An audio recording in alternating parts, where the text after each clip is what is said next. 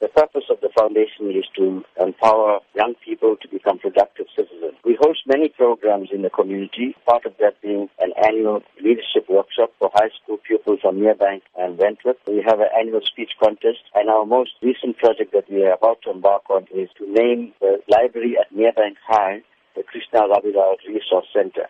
We also have a full-time staff member and an office. So in order to sustain our programs and the office, we're having this fundraising dinner and dance this Friday at the Enchanted Gardens at 6:30 p.m. What can be expected at the event? We're very excited about this fundraising project because the guest speaker that we have is Deputy Finance Minister, Jonas. He is a man of integrity. He has shown that he is not corrupt. He's shown that he cannot be bought.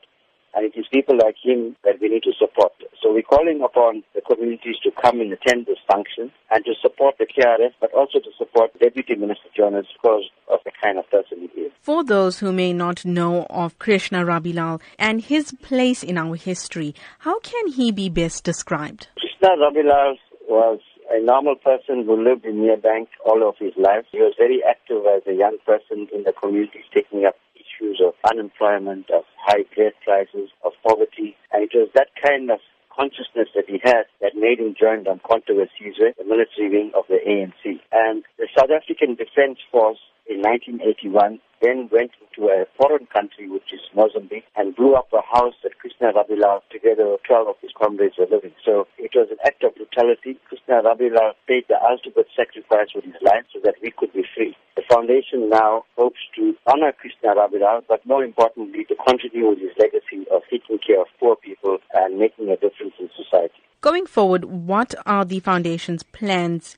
We want to have regular monthly meetings with young people from the community of South Durban. We want to start off sports and cultural activities for them so that they become active and join an organization like the KRF. Krishna Rabilal, he attended Merebank High School. He was an excellent pupil. He had an A for maths, a higher grade. But because he failed Afrikaans, he couldn't get entrance into university. So we want to, through this library and the resource center, pass on the legacy of Krishna Rabilal. Future generations of young people must know who he was.